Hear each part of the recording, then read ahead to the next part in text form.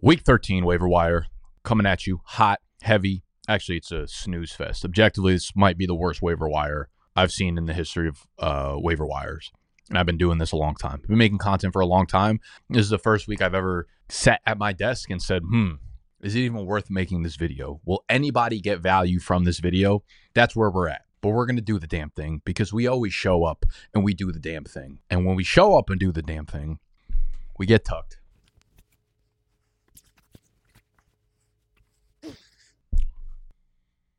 We flex the traps. We fucking dial in.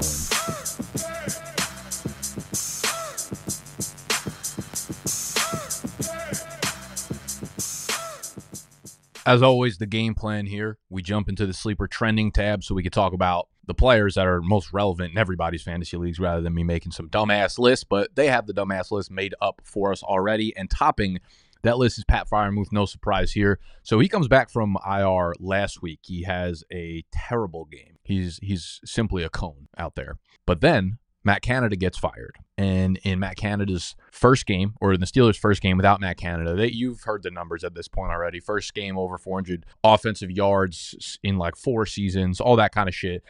Kenny Pickett is now throwing the ball over the middle. They're now using play action. And because of that, Pat Freiermuth just popped off for 9 catches and 120 yards. And Pat Freiermuth, listen, we've got the 4 games in the beginning of the year where he didn't do anything. 3, 2, 7 yards, 7 yards. So he has 4 out of 6 games this year in which he has fewer than 10 yards. But you'd like to think that this offense is now going to run a little bit differently, run a little bit more smoothly. And Pat Freiermuth has been one of Kenny Pickett's favorite targets, right? He led the team in touchdowns last year. And I don't think that's fluky, right? I do think he is probably the preferred target of Kenny Pickett, who likes to settle the ball, make easy throws over the middle rather than chucking it downfield to George Pickens, etc. So Pat Freiermuth is the top pickup this week for the most part, especially if you need a tight end, and assuming Isaiah Likely is already off the waiver because he was basically last week's Pat Freiermuth with Mark Andrews going down. So Pat, if you need a tight end, yeah, I'd put somewhere in like the 10 to 15% range. There's going to be bad games. There will be plenty of, I'm sure, like 3 for 30 games out of him. But, if this offense continues to get better and better, which again, like well-coached teams continue to just progress usually as the season goes on, and this almost always happens with Mike Tomlin's team, whether it's the defense or the offense, but you could definitely see their offense clicking a little bit more at least. And now without Matt Canada, you've got, we've got hope. That's where I'll leave it. We've got hope for the Pittsburgh offense, and we've got hope for Pat Freiermuth. The rest of this waiver wire is just gross. I will take a little pit stop here at Greg Dortchville. Now, Greg Dortch has been playing because Zach Pascal's out and Mike Wilson is out. And Kyler Murray's obviously, playing pretty well right now. Zach Pascal came back last week, didn't play much. Greg Dortch continued to play over him, and in 2 wide receiver sets, it was Greg Dortch and Hollywood Brown. So as you can see here on the right side, or I guess the left side, 75% of the snaps last week, 76% of the snaps this week. He is someone who, anytime he's on the field, the dude just produces. Coaches hate to put him on the field. Coaches hate him. Doctors hate him. They can't figure out what to do with Greg Dortch.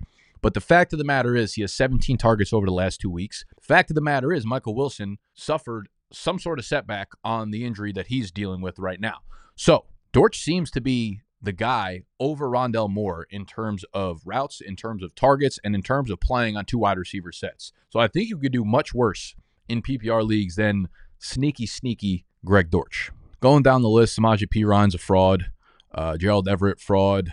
Jordan Love's a pretty good streamer. He's been red hot right now. Dearness Johnson, I would say if I'm a Travis Etienne owner and you've got a spot to use or you've been holding it for some shitty wide receiver, I think you could pick up Dearness Johnson. He seems to have leapfrog Tank Bigsby and is earning a bigger role in the passing game, so he's all right.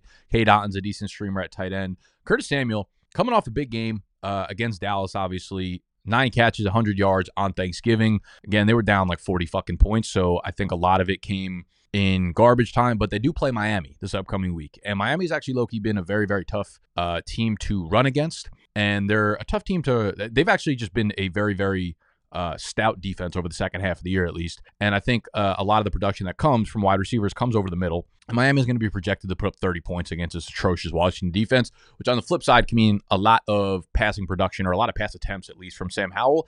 And it seems like Curtis Samuel can kind of pop on any given day. So Curtis, Greg Dortch, these are, PPR scam guys that can do some damage in your lineup. Jaden Reed's highly owned, obviously. A lot of these guys are already highly owned. Tyler Higbee, 2 touchdowns on Sunday. Those were his first 2 touchdowns of the entire season. So we're not going to pretend to bank on that. Gardner Minshew is low-key a nice little streamer this week at quarterback. I think he's played a lot of really tough matchups up to this point, but Tennessee is not one of them. Rashee Rice is the GOAT. Dallas Goedert is supposed to return. One guy that we're probably not going to see on this list that I do actually want to highlight is Josh Palmer, okay? So Quentin Johnson was benched on Sunday. He was benched in the game. He wasn't hurt, but this coaching staff basically just said, Johnson, you're shit, brother. Sit on the bench. Josh Palmer is eligible to return this upcoming week. I don't know if he's going to.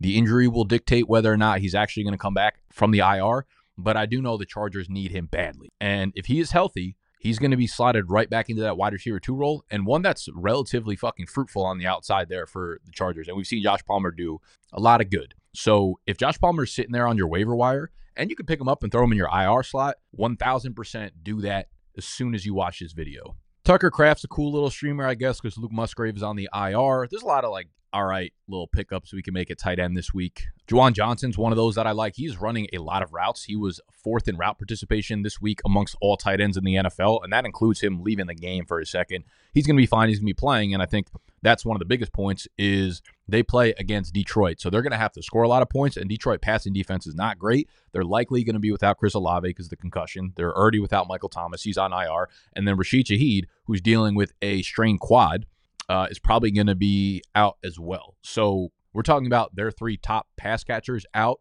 in a game where they're going to need to throw the ball. I think Juwan Johnson gets pretty heavily involved there. He's a really, really nice tight end streamer. Jalen Hyatt's coming off of one of his best games, or probably his best game as a pro. He goes over 100 yards.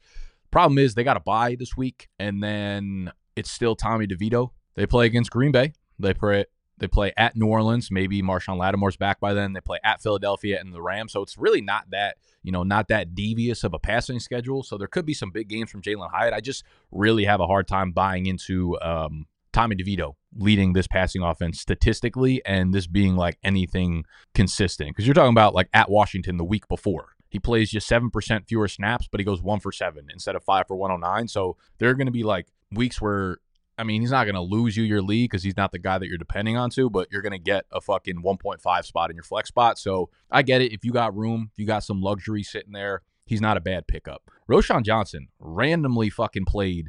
The snap count is not here, but I was just looking it up before the video. On Monday Night Football last night, this dude played 75% of the snaps. Khalil Herbert started, but then it was basically Roschon Johnson like the rest of the game. As you could see, 5 for 40 in the passing game. He was playing on long down and distance. He was playing all over the field in most situations. Got 10 carries. Khalil Herbert out-carried him, but 10 carries and 5 targets is big time. Obviously, Deonta Foreman was ruled out. He is not on the IR, but they do have a bye in Week 13, and then they're coming back in Week 14. Detroit's a tough run defense. They get Cleveland, not exactly an easy defense. Arizona's a great matchup for running backs, and then Atlanta's a great run defense. So it's like tough matchups. We still have the bye. Deonta Foreman likely going to be back at some point during the rest of this schedule. So it's tough to really pinpoint what we want to do with Roschon Johnson, but that number of snaps is something that we cannot ignore. So for the 75th time this year, Roschon Johnson is back on our waiver wire list. And realistically, dude, this is one of those guys where like maybe end of the year, they just kind of want to see what they got here. They want to see what they have with their players that are young and start to look towards next year and start to look towards the offseason and that kind of thing. So maybe Roschon takes on a bigger role. Maybe that wasn't fluky. Feels like it probably is, but he's someone that I would he's probably my top running back pickup of the week if he's available in your league, maybe 10%-ish. Other than that, everybody stinks, man. Yep. Everybody else is really just like handcuffs or hopeful fucking prayers up in the air kind of thing. So we got the drop list. Ty Chandler leads the drop list. He was outplayed, out everything by Alexander Mattison. This was one of the like my key points talking about Ty Chandler in the waiver wire video a couple weeks ago. There's a reason backups are backups, and there's a reason third stringers are third stringers, and there's a reason teams who trade for other running backs to play ahead of you are trading for other running backs to play ahead of you. So Ty Chandler's cool. He's exciting, but let's not lie here. Alexander Mattison looked 100 times better than he did last night, and I don't think we're ever going to get a real conclusion of who's going to be the 1A, who's going to be the 1B. It's Mattison right now. It's Chandler behind him. Maybe that switches next week, and then people are excited about it again. But there's no clear-cut answer unless one of these guys gets seriously injured right now. So Chandler's, I'd hold on to him in case something happens to Madison. But, like, I also think if you don't need him, then it's okay for you to get rid of him. Henderson, definitely droppable. Definitely would not drop Isaiah Likely despite him being on a bye. Jonnu Smith at this point, he's not doing much. Quentin Johnson is droppable. Deonta Foreman, I think, is droppable. Rashid Shaheed, I would wait for injury news before dropping him, so I wouldn't pull that yet. Odell, I would hold on to as well, given he's kind of like one of their leading target earners right now with Mark Andrews out. Kareem Hunt, I wouldn't drop either. Noah Brown, I wouldn't drop either. That offense is just lighting up defenses. I don't know what his injury status is. So, like, if you need someone in place of him, because we have a big bye week coming up. I should have mentioned this at the top of the video, but we have 6 teams on bye coming up. We have Chicago. We have Minnesota. We have Buffalo. We have Las Vegas. We have Baltimore. I don't know if I said Minnesota. I don't remember, but there's another team if it wasn't Minnesota. So this might be a week where you don't really have the luxury of holding on to dudes that you wanted to up until this point, because right now we're in week fucking 13. You need to win. We need to win games. We're not playing around anymore. So, I mean, you could drop Noah Brown if you needed it. You could, I probably wouldn't drop Khalil Herbert because he's really the starter. But again, if you need the spot, I'm okay with it. Tyler Boyd, same thing. Tajay Spears, I'd love to hold on to him too. Jalen Guyton, droppable. I'd hold on to Justin Watson, actually. He's still running. He's a starter with Rashee Rice and 2 wide receiver sets, despite his terrible game. Khalil Shakir, I would hold on to. I'm a little bit nervous about what happens with Dawson Knox. When he comes back, he's likely coming back after the bye. We'll see what happens because the splits are obviously a huge difference maker in this offense between Dalton Kincaid, Dawson Knox, Khalil Shakir when Dawson Knox is off the field. So that could be something, but Khalil Shakir has been playing well, so I would not drop him yet. All right, we kept it quick, we kept it tight, we kept it concise. The Week 13 waiver wire video in the novels. If you want our rankings, if you want our fab suggestions, if you want to become a Big Dog member, head over to bdge.co. It's all sitting there, double cheeked up for you. Easy to sign up, easy to win your league, easy peasy. I'll see you on Wendy's. I'm sorry.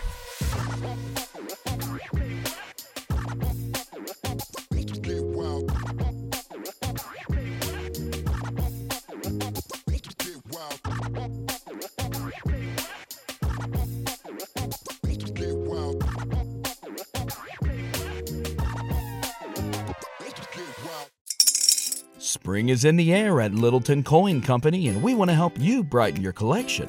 Visit us at littletoncoin.com all month long to enjoy 15% off your purchase. With a wide selection of coins, paper money, supplies, and more, Littleton Coin Company has something for every collector's taste. Use promo code SPRING at littletoncoin.com for 15% off your purchase all month long. Restrictions apply. Littleton Coin Company. Serving collectors since 1945. When you need mealtime inspiration, it's worth shopping Kroger, where you'll find over 30,000 mouth-watering choices that excite your inner foodie. And no matter what tasty choice you make, you'll enjoy our everyday low prices, plus extra ways to save, like digital coupons worth over $600 each week. You can also save up to $1 off per gallon at the pump with fuel points. More savings and more inspiring flavors make shopping Kroger worth it every time. Kroger, fresh for everyone. Fuel restrictions apply.